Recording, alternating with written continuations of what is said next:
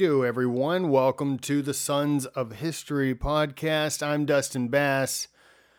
And I'm Alan Wakim. I was about to introduce you. I was going to say, and that handsome man over on the other camera is Alan Wakim. Stunning, stellar, sophisticated. How are you, sir?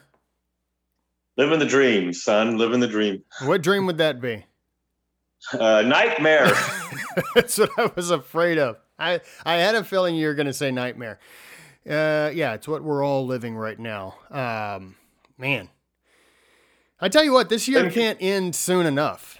I know. Although I heard that they're thinking of extending December. So, for a 13th month, which I think would be just perfect. I'm actually all for that so that we can extend 2020 as long as you need to end whatever the hell is going on right now and start 2021 afresh. So 2020 was a 16-month year. It was really incredible. It was terrible, but we got through it. And I tell you what, January 1st, 2021, it was just, it was really quite amazing. Well, I'm waiting to see what's going to happen when Jupiter and Saturn converge. And I mean, is there going to be a Antichrist born? Well, yeah. I mean, hey, we might as well. It's been that. It has been that kind of year. Yeah. Or maybe he's already born. He's just going to declare himself. Hello, everyone. You see the sign? Yeah. Could be. Yeah. No. That's what Satan does. He steals everything from Jesus. A month after December 21st. Be January 21st, the first full day of the new administration. Yeah. Could be, I wonder. Yeah. Just a thought. Yeah. I don't know. Well, anyway, that's just me. I'm digressing here. Yeah, we always digress. Well, everyone, we hope that you had a great week last week. We hope that you enjoyed the podcast, whether you listened to it on your podcast or if you listened to it and watched it on YouTube. So that was good, and that's something that we are going to be doing from now here on out, is posting our podcast up on YouTube moving forward. So did you happen to watch yourself on YouTube from this past week's podcast? Dude, I've been putting 12-hour days at work. Okay. No. All right. I didn't phrase the question as, hey, why didn't you watch? Because I don't know. But why didn't you watch yourself on... Just answer the question. Don't give me this. I can't stand it when people do that. It's always a one-up. Look, it's always a one-up. If you woke up at 7 a.m., somebody marches in and says, oh, yeah, I woke up at 6. And somebody else is going to march in and say, oh, yeah, I woke up at 4:30. I haven't slept in 48. So just get out of here. I know what's going to happen. I'm going to say, no, I didn't. And then you're just going to unleash a torrent of these, well, why didn't you? I mean, what kind of a message are you sending? It's a defense mechanism. I get you. Yeah. Well, see, because I like playing chess, so I figured what you were gonna say ahead of the game. So you were like, that question isn't really about that question. Right. It's gonna lead into something. So God, I am a terrible person. I really am, and I don't mean that like self-loathing. I'm not one of the typical self-loathing white guys that runs around in the hemisphere here. I really am a terrible person because Jared, I think, feels the same way. My business partner, he feels the same way. I think he thinks when I ask him a question, it's really not about the question. It's something I'm about to come right at him. I really got to stop that. And I think it's my passive aggressiveness that has really usurped my ability to communicate with my fellow man. Were you ever a reporter? Yes. I was a journalist. There's the problem. There you go. That explains it then. Yeah, that's a real problem. Okay, let's move on. So we're going to be talking about a question that you have that you wanted to pose during this conversation, which is, did we actually win the Cold War? And we're going to talk about whether we did or not. Because I mean, I know the answer to it, but But before we get to the answer, book and movie recommendations. And I tell you what, people leave a lot of comments, and they really do enjoy our book and movie recommendations. I really think they're going to like ours this week. You've got 3, so I'll let you go ahead and get started. Okay. Yeah, I'm not going to do a movie recommendation, although I did buy Gunfight at the OK Corral, which, by the way, if you go to the Sons of History, you will see the a visual history of the gunfight at the OK Corral. You mean the Facebook page? On Facebook, yeah. Tombstone. Yeah, I watched Tombstone. I watched Wyatt Earp. Loved them both. I just purchased Gunfight at the OK Corral, which was filmed, I think, in the 50s, something. So I'm going to watch that. But anyway, okay. So the 3 books, because this has to do with the subject at hand. Yeah. All right. The first one is by Kenneth Lloyd Billingsley. It's called Hollywood Party. Now, what is this about, you ask? It's about how the Soviet Union and the communists seduced the American film industry in the 1930s and the 1940s. Have you heard of the Hollywood 10, the Hollywood Blacklist? That's what this is about. And we'll talk about some of the stuff in here. All right. What happened it really did happen. Right. Okay, the next is called The Devil's Pleasure Palace by Michael Walsh. Now, this has to do with the Frankfurt School. Oh, okay. I thought that was your old college dorm. Okay. No, I never lived in a college dorm. Oh, never mind. Although I did when I was at Why would A&M, you ruin that joke? Because I don't get it. I know what you're saying, but... No, you get it. You get the it. Pleasure Palace. You get it, you liar. I think that's what they called my bedroom, but that's it. See, that's what I was going for. It's neither here nor there. Why would you do that? I never lived in a dorm. Okay, I hate this joke that I just did. Yeah, it's not funny, but I appreciate the attempt. I bet you people laughed. Yeah, I'm sure they did. Anyway, okay, this is about the Frankfurt School, critical theory, or the cult of critical theory. So we will talk about that too. Okay. And finally, Roger Scruton, Fools, Frauds, and Firebrands. Roger Scruton, good man. Thinkers of the New Left. And he asks the question, why did the humanities department always follow leftists? I mean, it's like, hey, let's listen to leftists and let's abide by what they have to say. Yeah. And he addresses that, and he names names. He names names. I have a few myself, like Rousseau, it's which McCarthyism I do have in a book. I do have a couple of copies of Rousseau. I like to look at the difference between Hobbes and Rousseau. You know, there's kind of they kind of clash. A lot of communist thinking follows the Rousseau thinking. Right, so, right. Anyway, so those are my 3 books. And not that there's anything wrong with listening to the left or leftists, but there's got to be some type of balance, and there's not in university. That is correct. No, it's good to listen. I read some of these books. I've got the Communist Manifesto. I have Das Kapital. I have Mein Kampf. I've got Saul Alinsky. I like to read what the opposition. You have to read what the opposition thinks. Correct. I have all those guys. Yeah. I mean, I have quite a library. You got a library. Okay, move on. Yeah. All right, so here's my book and movie recommendation. My book recommendation is by a guy by the name of Graham Greene, and it is called The Quiet American. So, if you've never read this book or you never watched the movie with Michael Caine, it's a good story. It's a strange story, but it's in the era of the Vietnam War, sort of early in. CIA, British intelligence, they are really conflicting, and it really talks about the idea of the CIA trying to help the situation while at the same time making it worse. He really does make the CIA come out to be sort of a guy that is really naive or just wrong-headed. But it's a good book. It's a good story.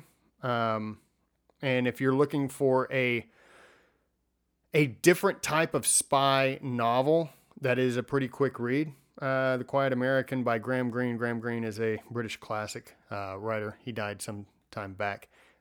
Anyways, check that out. Now, my movie recommendation, I don't know if you've ever seen this movie, but it is one of my favorite movies. It is called The Third Man. Have you ever seen that? No, I've never even heard of it. The Third Man with Orson Welles. It was made, I think, in 1949. So Okay. shortly out after the end of World War II. Man, it has some really powerful lines. And speaking of lines, actually, it's based off of the story by our good friend Graham Greene. So if you've never, honestly, dude, if you've never watched The Third Man, you really do have to. That's one of those movies that you really have to see. I think it's like a top 10 on AFI's top 100 movies.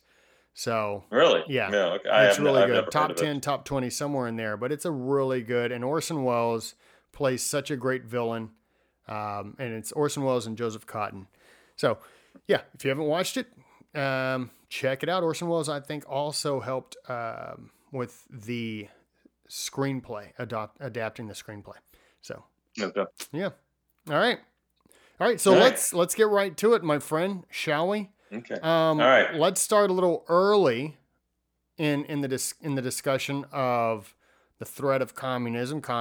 That is, and then we're going to lead into the Cold War. But the early beginnings of communism. You want to touch on the French Revolution, things that were going on in Europe in the middle of the 19th century as well. Primarily, obviously, in France. That's where a lot of crap was going down.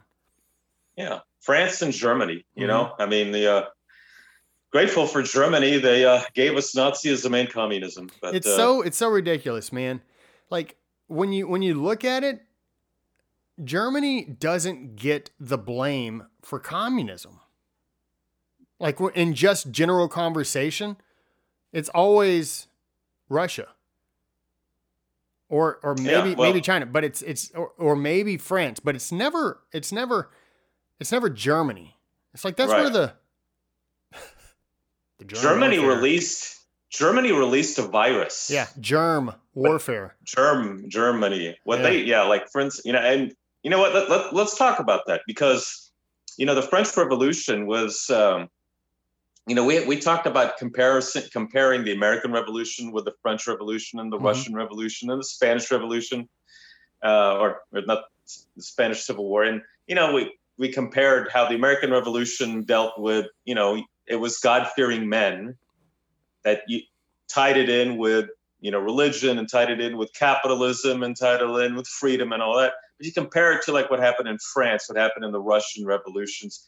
And those were communistic revolutions. The French Revolution was, and I can't believe my heater just turned on. But yeah, the French Revolution, you had radicals that wanted something very similar to communism, and in 1848, you had revolutions throughout Europe that were trying to overthrow many of the aristocracies, the kingdoms. That was supported by the liberals, but ended in failure.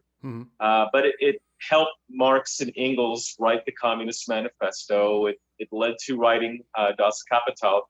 And, I looked to see like how many volumes of works that those two had written. And there were quite a bit, more than just those two. They wrote quite a bit about, and including Lenin. Lenin also, those guys wrote a lot of volumes of books on how to deal with many, many topics, socialism, the economics, families, blah, blah, blah. But then, now the Russian Revolution, now here's where Germany kind of spread the virus. Lenin was held up in Switzerland. They put him in a train and dumped him in Russia, and he infected the country with communism. I think Churchill identified the train car as an obelisk in one of his writings, in one of his... Did he?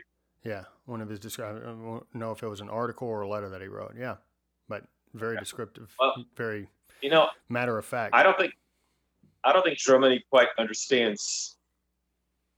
I mean, to this day, the repercussions of that move. We're still feeling it to this day. Mm-hmm. So, one of the things that once the Soviet Union was taken over, or once the Soviets took over Russia and it became the Soviet Union, there were a lot of men, Ho Chi Minh, Mao Zedong, they got their training in the new Soviet Union. Yeah. Colonialism and imperialism equals capitalism. So if you want to get rid of colonialism and imperialism, you have to get rid of capitalism. Right. Yeah, I mean, it was the basis of, obviously, the bourgeoisie versus the proletariat, or the proletariat versus the bourgeoisie, however you want to say it. I mean, and it was always strictly class warfare. That's the very beginning. I think that's the first line in the Communist Manifesto, is the history is strictly about class warfare. Right. Okay, now let's touch on that later on when we're talking about what we're seeing today, because the bourgeois and the proletariat has been replaced. But now the keywords that's used is the patriarchy, mm-hmm. White privilege, colonialism, the colonialists, stuff like that. That's now the key word, because there's a form of deception that's being used today. Instead of using bourgeois and proletariat, they're using, the keywords that I just mentioned, the patriarchy and white privilege. So, okay, now the Frankfurt School and critical theory, which is what that devil's pleasure palace talks about. They brought about critical theory, which is a form of nihilism, just mm-hmm. question everything. And it was, they fled Nazi Germany. They came into the United States, and they started spreading their seeds of communism mm-hmm. all over academia. They took over slowly, not announcing it like, hey, this is what we're going to do. But what they did was, let's question everything. Yeah. Why do we have the system that we're using? We don't believe in God, I recommend that people read up on what critical theory really is, mm-hmm. how it came about, and how it's going to affect your thinking. If, let's say, you have religious feelings, like whether you're a Christian, if you're Jewish, if you're a Muslim, mm-hmm. it's going to adversely affect the way you think. Right. It's going to adversely affect your children. Yeah, because you question everything and you only find the negative in it. Therefore, you have to destroy it and start over.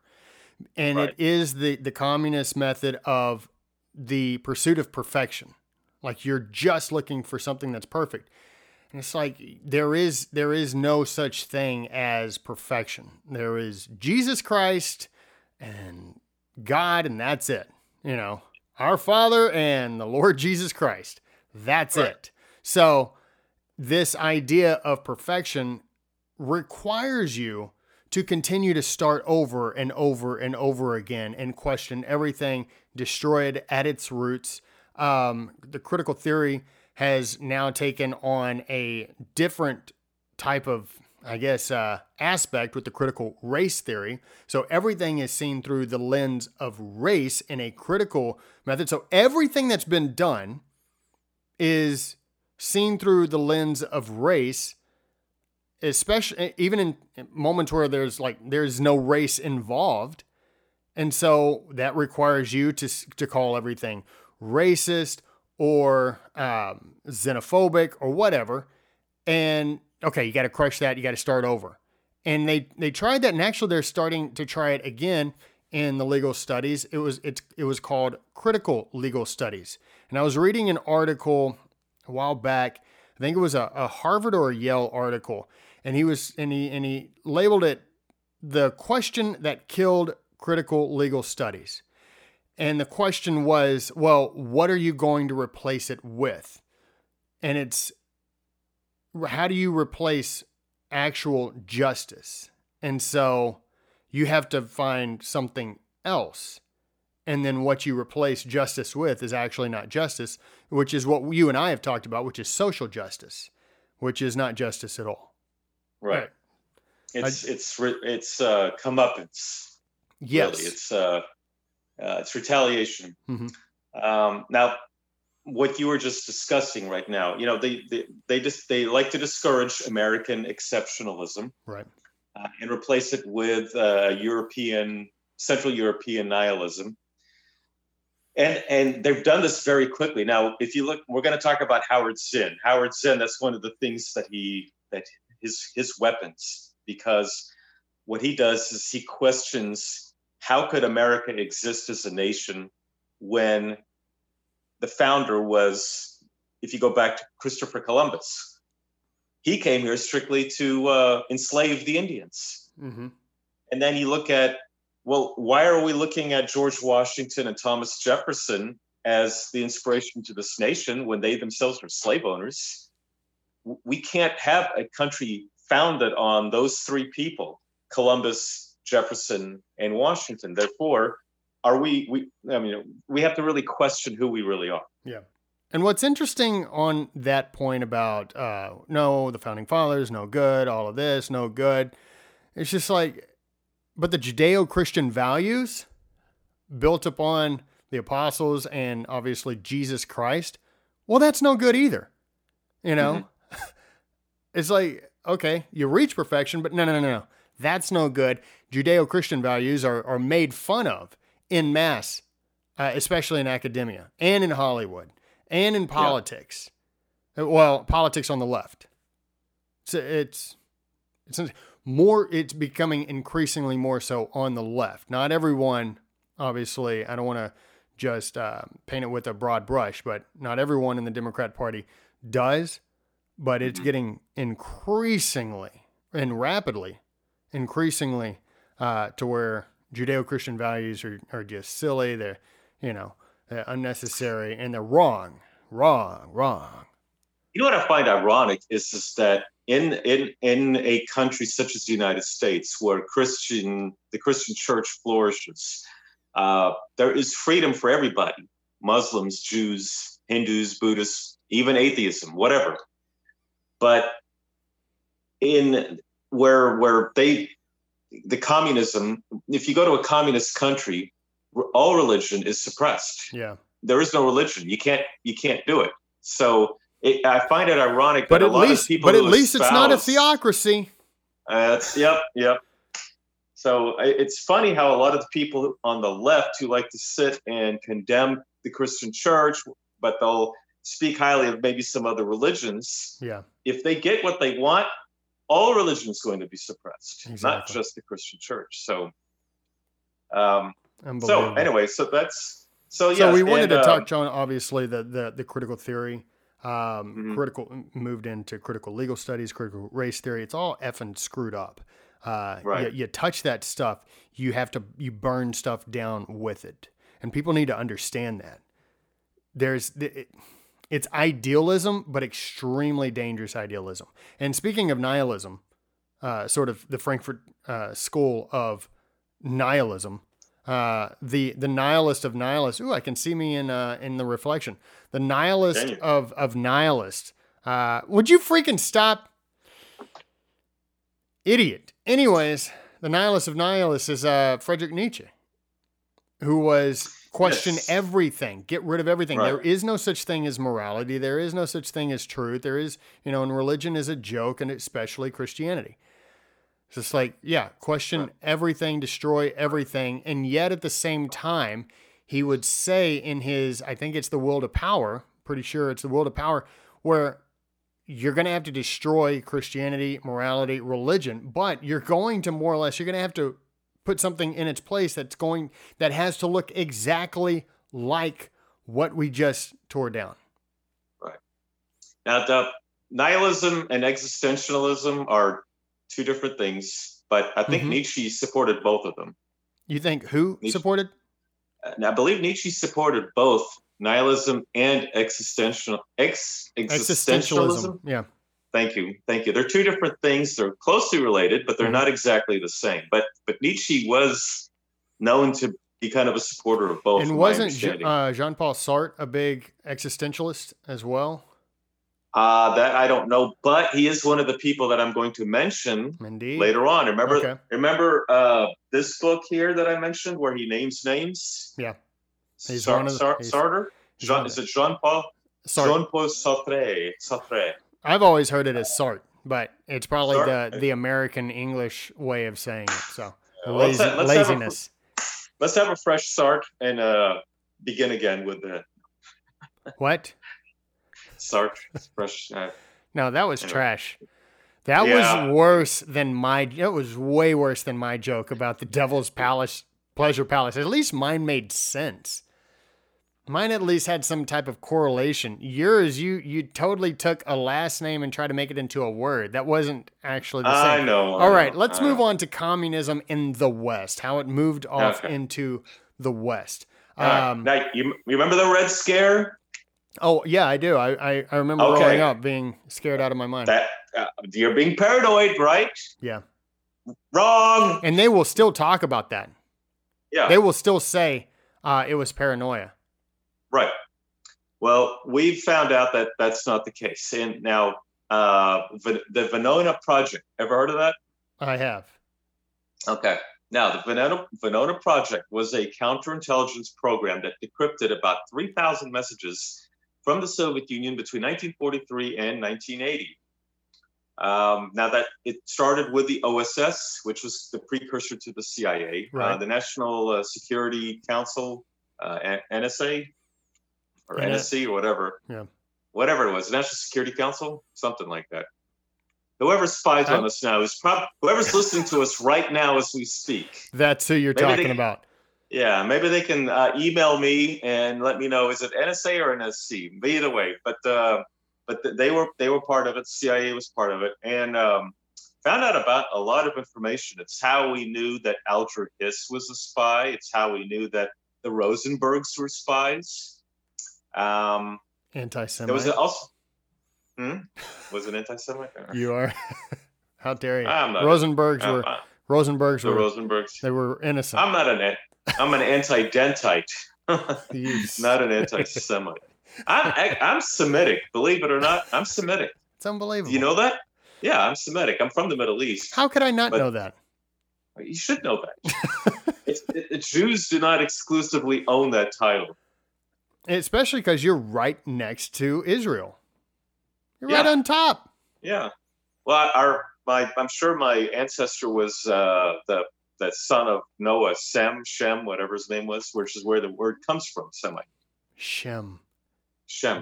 Not Shem. Yeah. And it's Shem, S-H-E-M, not S-H-I-M. Yeah. You had Japheth, Ham, and Shem, but that's where the Semite comes from. Okay.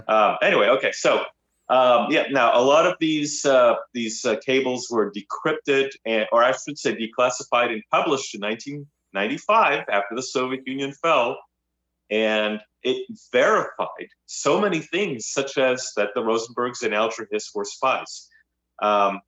It discovered there was something called the Cambridge Five, which was an espionage ring in the United Kingdom, and there were also Soviet spies within the Manhattan Project that gave the Soviets detailed information on the atomic bomb, which is why they were able to create one so quickly.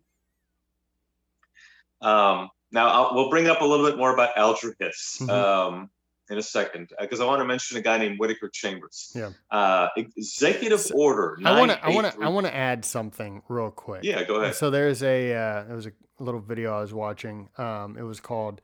It's done by the Cold War, which I think is done by the same. I want to say it's done by the same group who did the first the Great War, which did just a rundown of from 1914 to 1919, and I think that they did an actual 5-year thing on YouTube. Great job, right? What is it about? The Great War, World War I. Okay.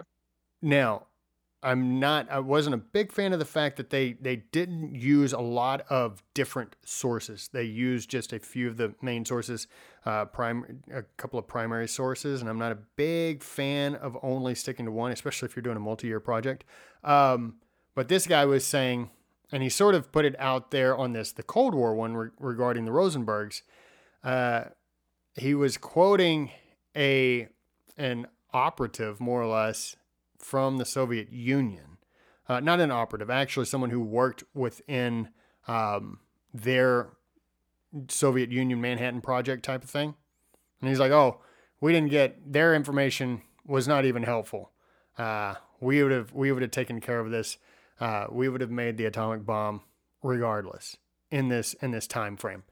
So we didn't even really use their stuff. And he was saying it and quoting it as if that was a counterpoint. And I'm like, really? So we're believing So why did they have spies? Why did they have spies within the yeah. You know? It's unbelievable. Just to show that you can have spies there. Like, come on. Unbelievable. So, but that's the source of information we're believing nowadays. Yeah. Believe the Soviets and now let's believe the Communist Party of China. Go ahead. All right. Well, we were so infested with so many spies that Truman signed Executive Order 9835. It's known as Truman's Loyalty Order, which is really, loyalty oath. And it was meant to, get them out in the open. You had to, I'm going to give you an example who we had in the government. Now, I mentioned Alger Hiss, Soviet spy. Now, there was another communist named Whittaker Chambers who, I guess he got disillusioned, and he was stating that, Alger Hiss, he's a Soviet spy. Now, of course, the media, a lot of people on the left, defending Alger Hiss. They defended him all the way to the end. It wasn't until the Venona papers were declassified before finally people shut up and quit defending him. Now, he'll still have his defenders like Howard Zinn, who will say, okay, so men like Alger Hiss and the Rosenbergs gave the Soviets all this information, such as the atomic bomb. Is it fair that only the United States has the atomic bomb? That's how they can kind of justify it. Is it shouldn't the Red Chinese have it too? I think that's a great line of thinking. Yeah, that's how they were able to justify it. You had Whittaker Chambers. There was something called the Pumpkin Papers or something like that. It's a famous episode regarding Whittaker Chambers. Yeah. Read up on Whittaker Chambers. Good person to read. Now, Henry Wallace. Henry Wallace was the vice president under Franklin Delano Roosevelt from 1941 to 45. Good man. He was practically a communist himself. Mm-hmm. He had a lot of communist ideals. I don't think he was a member of the Communist Party, but he might as well should have been. Now, the Democrats knew that FDR was not going to survive his fourth term. Mm-hmm. So they replaced Henry Wallace with Harry S. Truman. Dude, that was cutting it really freaking close. Yeah. Because he died right after his fourth term started.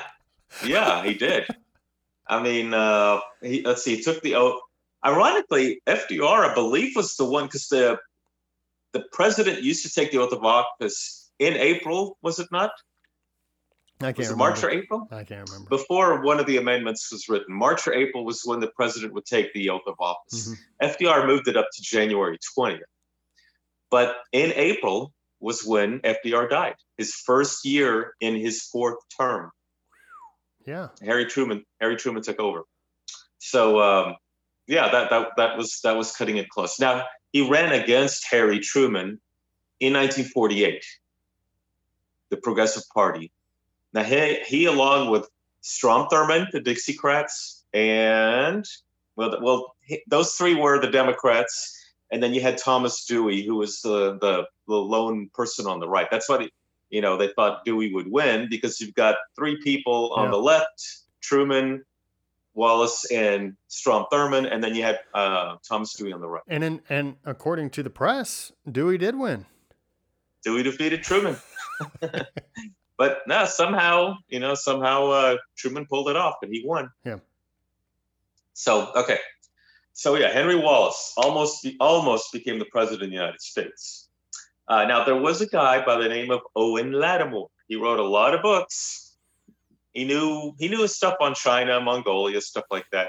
But unfortunately, he was a huge communist sympathizer. Mm-hmm. Loved the Soviets, loved Mao. Now, when George C. Marshall was trying to work with Chiang Kai-shek after World War II was over, Owen Lattimore advised George C. Marshall to tell Chiang Kai-shek, who was on the verge of defeating Maoist's army, to stand down, which he did. Unfreaking believable. Chiang Kai-shek could have annihilated the communists. Mm-hmm. Nope. Didn't happen. Now, was that before or after the Long March? The Long March was before World War II. Okay. That was back in the 30s. Okay. So yeah, Owen Lattimore, very influential in just, abandoning Chiang Kai-shek. I mean, when we see stuff like this a lot, where we abandon somebody, all right, let the communists take it. Mm-hmm. Fortunately, Truman had the Truman Doctrine to protect Greece and Turkey, which people like Alger Hiss, Henry Wallersley objected to that. Fortunately, I'm glad Truman did that. Mm-hmm. Because that could have led to the domino theory, Greece and Turkey falling, and then India and Iran, which is something that was even mentioned. And, in fact, the Soviets occupied half of Iran during World War II, Mm-hmm. and they wouldn't leave until Truman threatened them. And I read somewhere that he threatened to drop a nuke on them if they didn't get out of Iran. Britain got out, but the Soviets did not. You're like, hey, I already dropped 2. Yeah. So, okay, now let's take a look at people who we have today. Howard Zinn. Howard Zinn is the big guy. He's the guy. He wrote A People's History of the United States. Mm-hmm. He formed the Student Nonviolent Coordinating Committee. John Lewis, the congressman who recently passed. John Lewis. The late John Lewis. He was a member. The SNCC. Yep, the man. Pretty much. If you went to his funeral, that was the one place where COVID-19 did not exist. That's correct. I loved that. That's correct. Very Marxist. Zinn formed that group when he was at Spelman College. Yeah, he formed that group because Spelman was a black college to Mm-hmm. teach girls how to become ladies. right. He went in there saying, you know what? No, you need to become not violent. You need to become activists. Right. Why are you listening to the patriarchy? You need to patriarchy, keyword. Yeah. Why are you listening to that? You need to become an activist and foment some sort of a Marxist revolution. Mm-hmm. And he influenced the kids at Spelman College. But yeah, John Lewis was a member, Heavily, a founding member of SNCC. And I people need to pay attention to the names of these committees, these coalitions, these activist groups. It's in name only. Yeah. Everything else is pretty much sinister about those types of groups, like activist groups. And I'm talking about on the left and the right. I'll just be honest with you. I don't like activism. I don't like activism of any kind. I like just live your life. And unfortunately, we live in a time where you just you almost have to be involved. And I hate that. But I'm not a fan of any activist group. I feel very uncomfortable whenever left or right, they just start talking all this. I'm like, you're losing me because you're too in it. Mm-hmm. Maybe that's just me. Well, one of the things that groups like the SNCC, Howard Zinn, let's talk about Howard Zinn mostly. Howard Zinn follows the communist model. Saul Alinsky, lie, deny, deception. Here's why. You tell people a false history. You tell them a false narrative. Because the people that you're talking to, chances are they don't know the real history. Correct. And no one's going to call them out. Right. Okay. You're an authority. You're an authority figure. So right. you're not gonna question it. And I've told parents that if your child is being told by their teacher who, according to them, that's the authority when it comes to education. They're the ones who are supposed to know what they're talking about. So when the parent confronts those teachings, those lessons, and says, no, that's not right. Well, you're just a, small business owner, or you're an electrician, or you're whatever. You don't know what you're talking about. From your child's perspective, like, you don't know what you're talking about. My teacher, education, they know what they're talking about. I'll be honest with you. Yeah. Not a lot of that going on as far as... Well, they have their, here's the thing is that media accomplices are going to quickly defend people like Howard Zinn. They like to use the word debunk. I hear that so often. I was, was it New York Times released like a list of names of people who died from COVID? And within that group of names are people who were killed in falling accidents, people who were shot to death. Well, when you talk about that, the first thing I hear from the people there are some of my little lefty friends will go like, "Oh, I heard that was debunked. I've gotten a couple of articles that was debunked." Yeah. Okay, so you have a media accomplice who sits there and say, "Oh, this never happened. This is not true." That's part of the deceptive campaign that these groups use. Right. Yeah. I'll give you another example. Right. It is a Soviet method. Give you an example. Dr. Mary Grabar was talking about this in her book, Debunking Howard Zinn, where the communists were competing with the NAACP in defending blacks. Blacks would be falsely accused of, raping white women, something like that. And, the NAACP will go in there and do what they can to defend the black men who are falsely accused, or the black men who are falsely accused of causing a riot. The communists would go in there and would quickly set up shop and tell the judge, we have been called in to support these students. When the students nor their parents never asked for their help. And they would push the NAACP out. They would make sure that NAACP has no say in the defense. And then the communists will turn around and say, well, the NAACP didn't even try to help these kids. Yeah. We're the ones who are trying to help. So they're not only creating a scenario where they're pushing the NAACP out, but then they're saying, well, the NAACP didn't even offer to help. Yeah.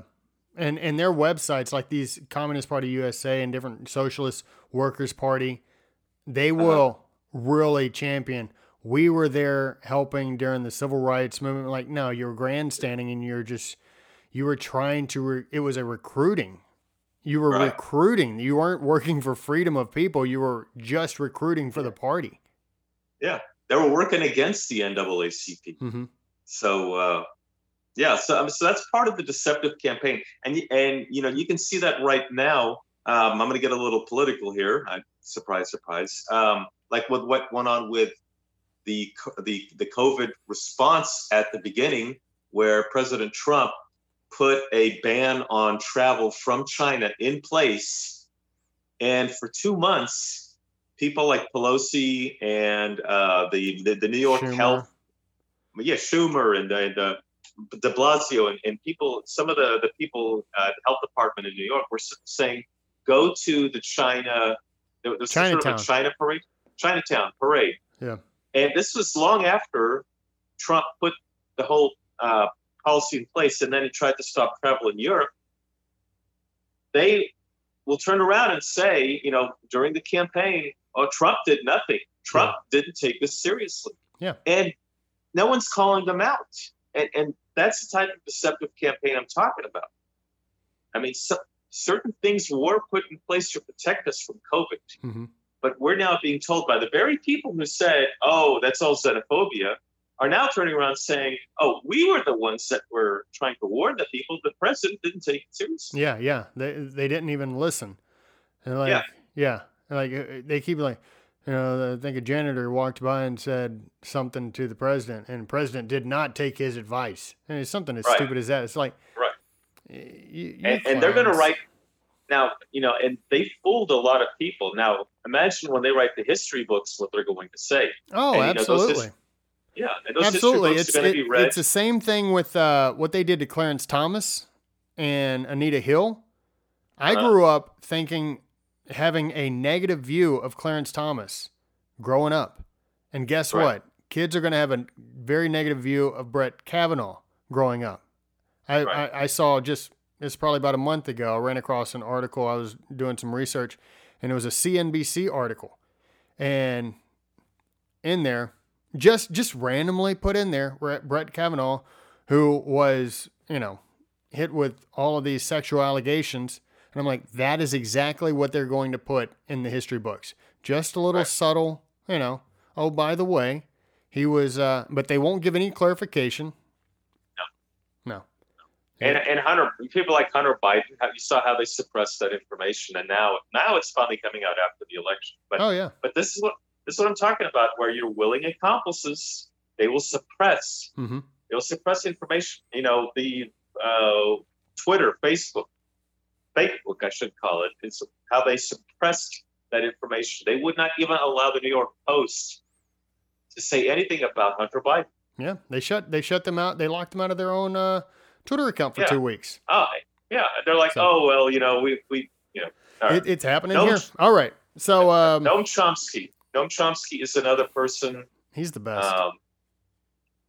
Noam Chomsky, Saul Alinsky, these are all heroes of the left. Mm-hmm. Saul Alinsky wrote a book called Rules for Radicals. I have a copy of it. Read it, because that's the playbook that they were using. Correct. Okay. Now, George Orwell, he wrote 1984. George Orwell was smart. He wrote 2 very good books, 1984 and Animal Farm. Mm-hmm. And he reached out to a lot of people. I kind of think that's how you're going to have to kind of play the game. Everybody thinks 1984 is about Big Brother watching you. No, that's not what 1984 is about.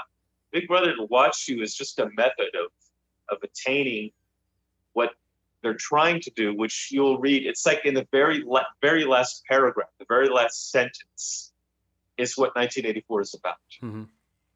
Just read the book. I'm not going to say what it is. But I think that's going to be the method of how you have to reach out to kids nowadays. All right. Now, during the Red Scare, you had Senator Joseph McCarthy, and you had the House Un-American Activities Committee. A lot of people sit there and they blame McCarthy on HUAC. Well, HUAC was the House. McCarthy was in the Senate. So if you hear idiots sit there and say, oh, McCarthy and McCarthy had nothing to do with HUAC. Mm-hmm.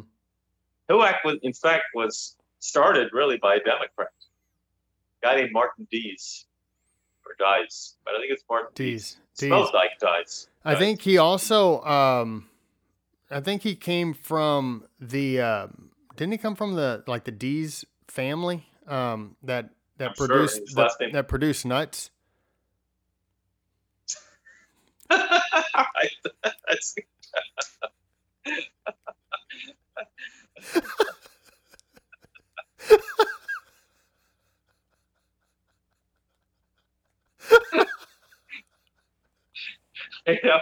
I was going to say something about batteries die hard, but all right, that's funnier. Finally got one. All right. You won that one. You won that one, man. Yeah, thank you. Appreciate it. Well, Dees was from Texas, Oh, nice. Born and died. He died in Lufkin, 7. Lufkin, hey, that's where a bunch of my family is from. Lufkin? So, yeah. No, they're up in that area. Well, now the HUAC went against, they exposed much of what was known as like the Hollywood 10. Mm-hmm. There was the blacklisting. Now there were groups that fought against HUAC. Humphrey Bogart comes to mind. Katharine Hepburn, people like that. Now there were people who supported HUAC exposing the communists within the left, mm-hmm. the communists within Hollywood. Let's see, Ronald Reagan comes to mind, Walt Disney, those guys, like the people, the big guys, Mayer, the guys at MGM, those guys, Warner, Yeah. those guys were in support of exposing the communists that were within Hollywood. And it did come. There was a blacklist that came out, and your people like Danny Kaye and Humphrey Bogart were sitting there defending the Hollywood blacklists, the people who were blacklisted. In fact, I heard, Elia, was it your friend? You're a fan of Elia Kazar? What's that director who did On the Waterfront? You know what I'm talking about? Who did On the Waterfront? Oh, yeah. Who Wasn't did there, direct that? That director, Elia Kazar? I think that's the name. I don't know. I can't remember. Elia Kazar. Okay. Yeah, I wouldn't have been able to guess that. I don't even know who that is. But I do love that movie. Yeah. Well, he was the Hollywood liberal left. They did not like him, not at all. Really? Yeah. So probably because he made On the Waterfront. Elia Kazan, and he was against the unions. He let a man work. Yeah, Elia Kazan. I remember when How many times are you going to say the same freaking name? Because I kept calling him Kazar. Elia Kazan. Okay, all right. Well, get it. You got it. Well, okay. Anyway, so Shazam. Yeah, those whatever. Shazam. All right. Now, I'm going to give you some example of some people who supported communism. Now, there was a famous guy by the name of Paul Robeson. He was famous then. He's not famous now. Yeah. But Paul Robeson was one of the supporters of communism. Here's the name. Ever heard of Charlie Chaplin? No. Are you joking? Yes. Okay. Charlie Chaplin. Communist. Yes, he was. Or communist sympathizer. Yeah, definitely a communist sympathizer. Yeah. Sterling Hayden. You ever heard of him? You know who that guy is? I did look him up. Yeah. Okay. Yep. Played General Jack D. Ripper in Dr. Strangelove, and he was also Captain McCluskey in Godfather. He's the one that was having dinner with Michael. He was the protector of that. Was it Solozo or whoever that one guy was? And then Michael Corleone came out of the bathroom with a handgun. Is this dinner. Godfather 2? No, Godfather 1. It was right before. Okay. Oh no! Remember that? What scene? He was the old captain. What scene was this? This is the scene where Michael Corleone blew away the police captain. He was the police captain. I'm trying to remember that scene. It's been a while since I've seen that movie. He was having dinner. Goes to the bathroom. Comes back. He has the gun. The gun was in the toilet. Comes back, shoots. Oh, yes. Yeah. Okay. All right. That's Sterling Hayden. Sterling Hayden was a member of the Communist Party at one point. Now at one point he got out pretty quick. He got out, but then he regretted it. He was upset, and then he fell back into it. So he was upset that he had to speak out against the communists. So anyway, okay. So now I mentioned this book here. Roger Scruton. Mm-hmm. He asks, why is it that the authorities studied in the humanities departments were all politically on the left? And he names a lot of names. One of them is the guy Jean-Paul Sartre. But he mentions several names. Now, I was not familiar with all of them. I was familiar with the first guy, Eric Hobsbawm, because I saw, I'm a big fan of the Folio Society books, and They did like a 4-volume series on some of his history. So Eric Hobsbawm, Ralph Miliband, E.P. Thompson, Jean-Paul Sartre, Michel Foucault. Is that how you say it? Foucault? Gilles Deleuze. I think it's Foucault. Theodore Adorno, Georgi Lukács, Jürgen Habermas, Antonio Gramsci, Alain Badiou, and Slavoj Zizek. Zizek. I love that guy. So he says those are like some of the people at the humanities department just in love with. Mm-hmm. Have you ever watched Slavoj speak? Any of his like he speaks everywhere. Is Isaac guy? Yeah. Have you ever watched never. him? You have Nope. got to watch. One, I do enjoy his talks. It's not that I agree with everything that he says, but there's a number of things that I agree with what he says. He claims, here's what's strange, is that he claims to be a Marxist, not a Marxist. He claims to be a communist. And he was speaking at, I think it was either it was a college or a libertarian institute or something along those lines, but it was a libertarian group, right? And the guy was like, when he was talking, he goes, "You don't sound like a communist." And he's like, "I think that you are a libertarian." It was a big joke or whatever. But it is, yeah. I mean, he's very interesting, and he's constantly rubbing his nose. He's very strange, very strange. Well, Noam Chomsky considers himself a socialist libertarian. Mm-hmm. Well, there you go. Libertarian's a big umbrella. I consider myself a conservative libertarian. It is extremely, and I think people need to be careful of that. Like, as I run into people who say, "Oh, I vote for libertarians," different stuff like that. And I think that's fine and that's good. We've had libertarians on the show. One of them would be Connor Boyack. He's been on the show. I'm a big fan of Milton Friedman, guys like that. Yeah. I'm a big fan of Dr. Richard Epstein. But was he the one who killed himself? No, Richard Epstein did not kill himself. He was murdered. But it is like you said, it is a large umbrella that is getting too large to where it's like, now you're encompassing conservatives and liberals. Like, no. Yeah. You got to figure it out what you are. You just can't say I'm a libertarian, because I was wanting to vote for some libertarians this past election.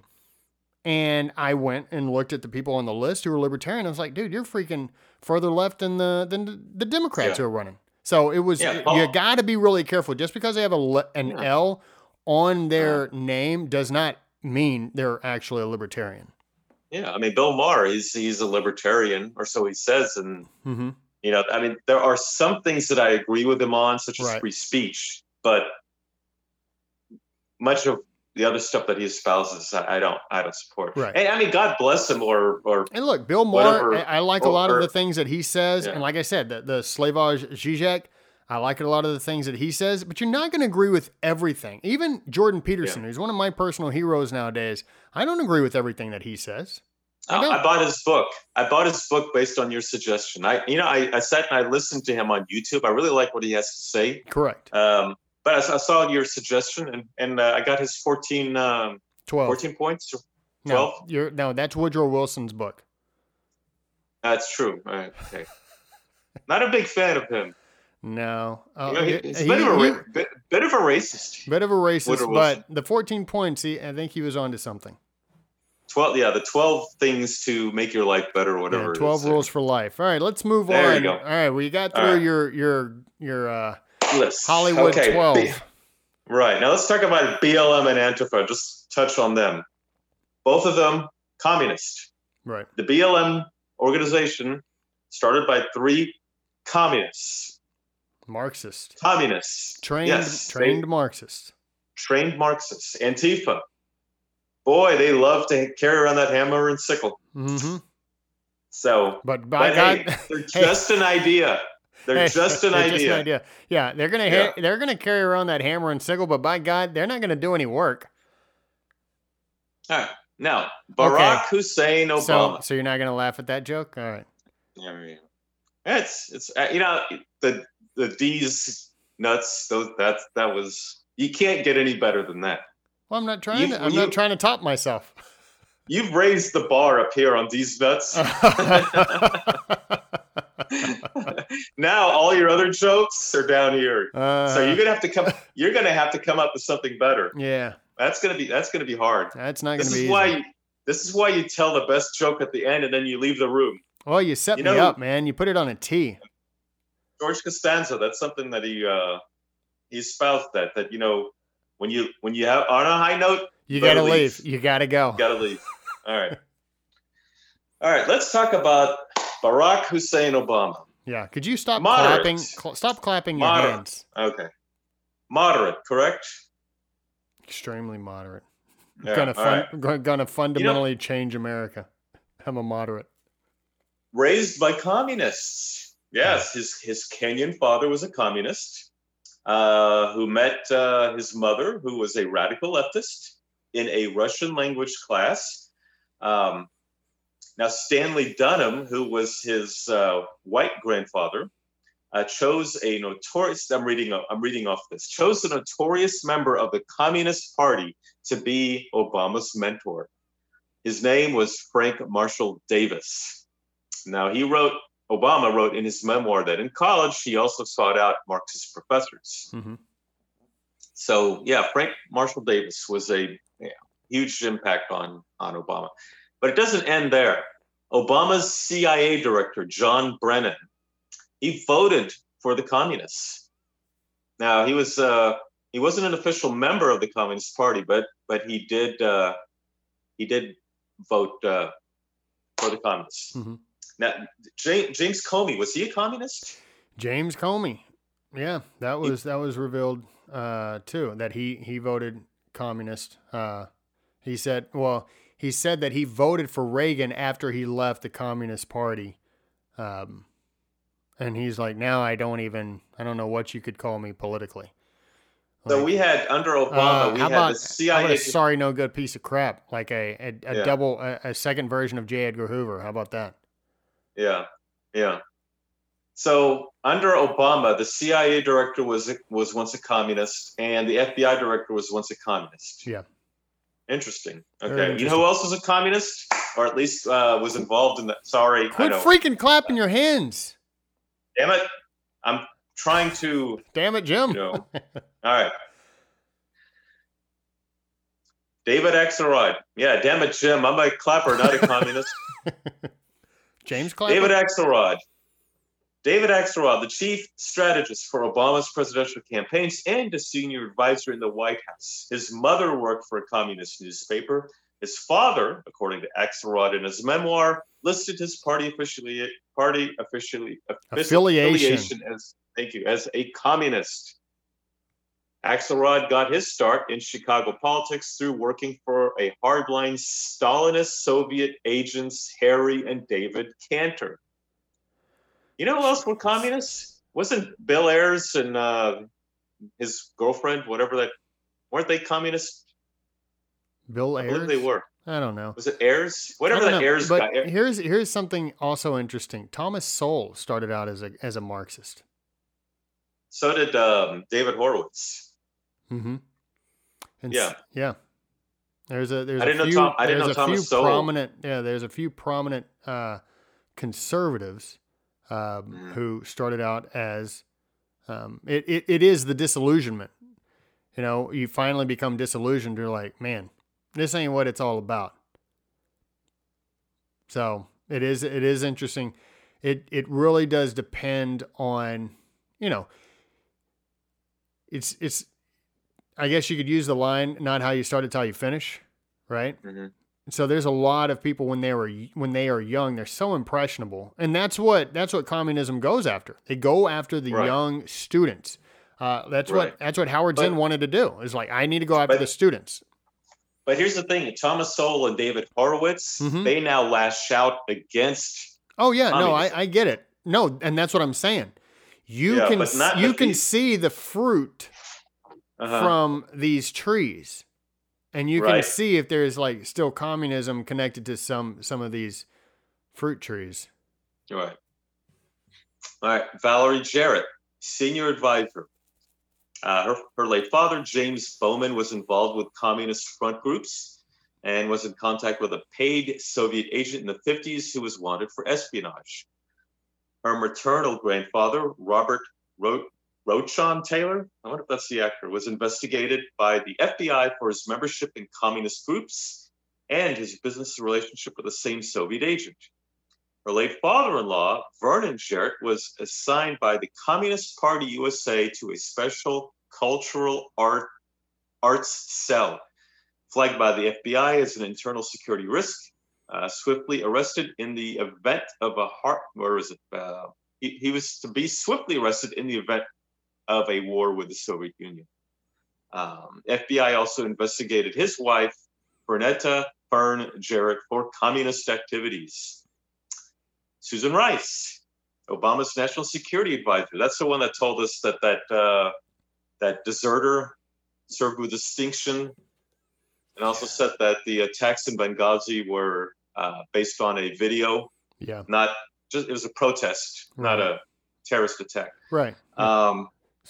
She was involved in the Russia collusion hoax against President Trump and wrote a 426-page dissertation praising as a model and a masterpiece in the evolution of international peacekeeping the political ascendancy of Zimbabwe's Marxist dictator Robert Mugabe. In her dissertation, Rice lauded Mugabe as a pragmatic, intelligent, sensible, gentle, balanced man who possessed considerable patience and restraint. You know, the World Health Organization actually appointed Robert Mugabe as its global ambassador until everyone flipped out and was like, are you the stupidest freak on earth? Like, this guy is an absolute terror to his own people. Yep. Well, it also goes to show you where the World Health Organization leans. It's such a joke, man. Yeah. How people just, they don't see what the hell's going on. No, they don't. Because, you know, what's that saying that one of the devil's greatest tricks is convincing people he doesn't exist? Yeah. Right. Well, that's the communists, the greatest trick that they're doing right now is their deception. Hey, we're not a threat. Yeah. Communism ended in 91 when the Soviet Union fell. We're not done. Frank Marshall Davis, I mentioned him, pro-Soviet, pro-Red China communist. Biggest influence on Obama's Black identity from age 10 through his college years. He was a card-carrying member of the Communist Party. His number, according to the FBI, 47544. Look it up. Yep. Reverend Jeremiah Wright. Love that guy. Obama's pastor, personal hero and mentor, was an avowed Marxist. I got his sermons on DVD. Do you? I felt uplifted by his speeches. I really did. Oh, absolutely. I listened to them for 20 years, but I don't recall him ever saying anything negative about the United States. Do you? Nothing. Big fan of George Washington. His church congregants had to sign a pledge to support redistribution of wealth and reject middle classness. Interesting. David Marinus, also Washington known as Post. The bourgeoisie. Yes. Yeah. David Marinus, Washington Post journalist, chosen to write Obama's biography, which covered up his radical past. His father was a member of the Communist Party and worked through a cell in Detroit to secretly influence workers through his articles for the Detroit Times.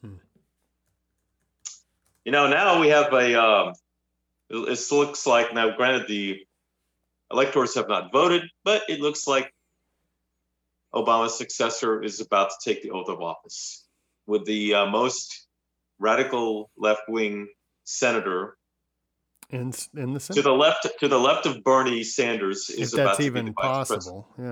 Yeah, is about to become vice president, and she is one fragile, weak heartbeat away from being president of the United States. She is one German Shepherd away from becoming president. So that's where we are. Yeah. And so now to answer that question, did we win the Cold War? No. In fact, we are losing bad. Mm-hmm. And unless things change, we will be drinking Victory vodka. And we probably won't even have this show. We'll have to be called the Comrades of History. That's true. Yeah. And people may think, wait a minute, the wall fell in 89, Soviet fell in 91. What are you talking about? Of course we won.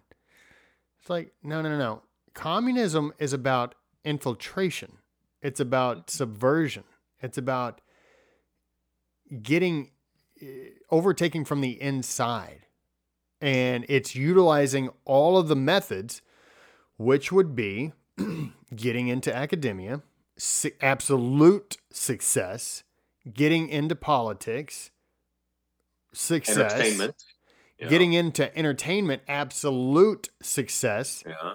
And now you've gotten into big business where, the communications, absolute success. Like not only the media, not only you're talking about Facebook, Twitter, Google, where stories trending, but also Fox News now is no longer a conservative. It's not a place for you to hear the other side. They're going to start following the way the New York Times, ABC, CBS, NBC, CNN, MSNBC, they're going to go the same way. Yeah. All the guys that were of the conservative leaning are gone. And people will call you out on that and be like, "Oh my God, Alan, don't overreact." No. Here's how this works and how it has worked for all of the other outlets, just in case you haven't really been paying attention.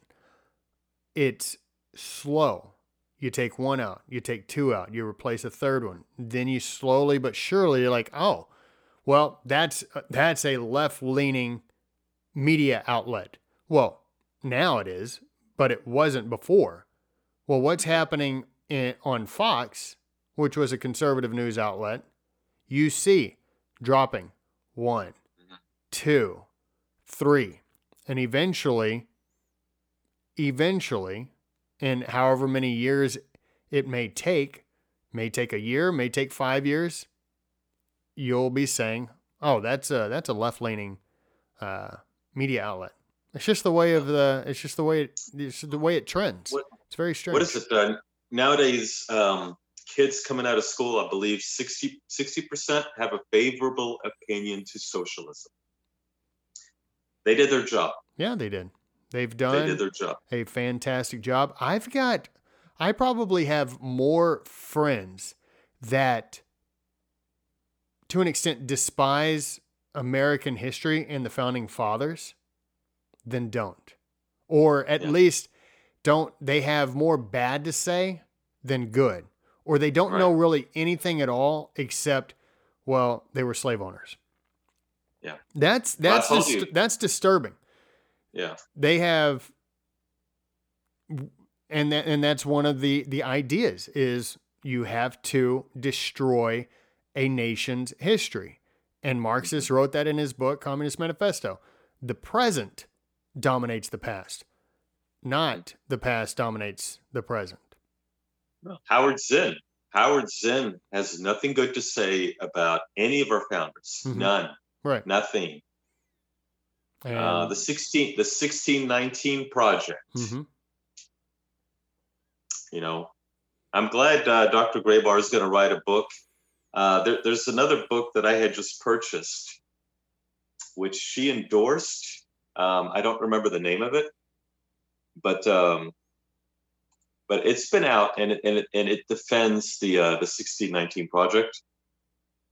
I'm sorry, it speaks out against the 1619 Project. Yeah, and I know Dr. Graybar. Dr. Graybar, I can tell you the name of the book here in 1 second. Okay. It's called 1620: A Critical Response to the 1619 Project by Peter Wood.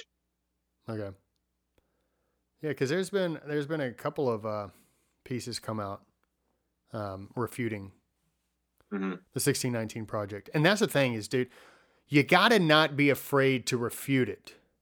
Right. And if you don't know, or maybe you view history in the viewpoint of negativity, like American history in the viewpoint of negativity, and only negativity.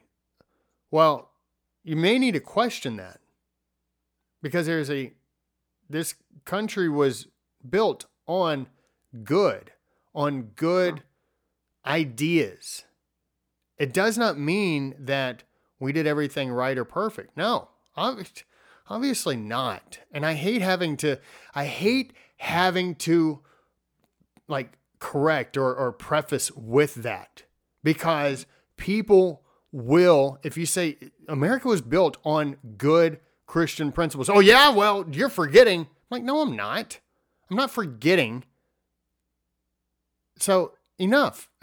Enough. Like, we get it. We can combine all of it and say, this is the history of this country.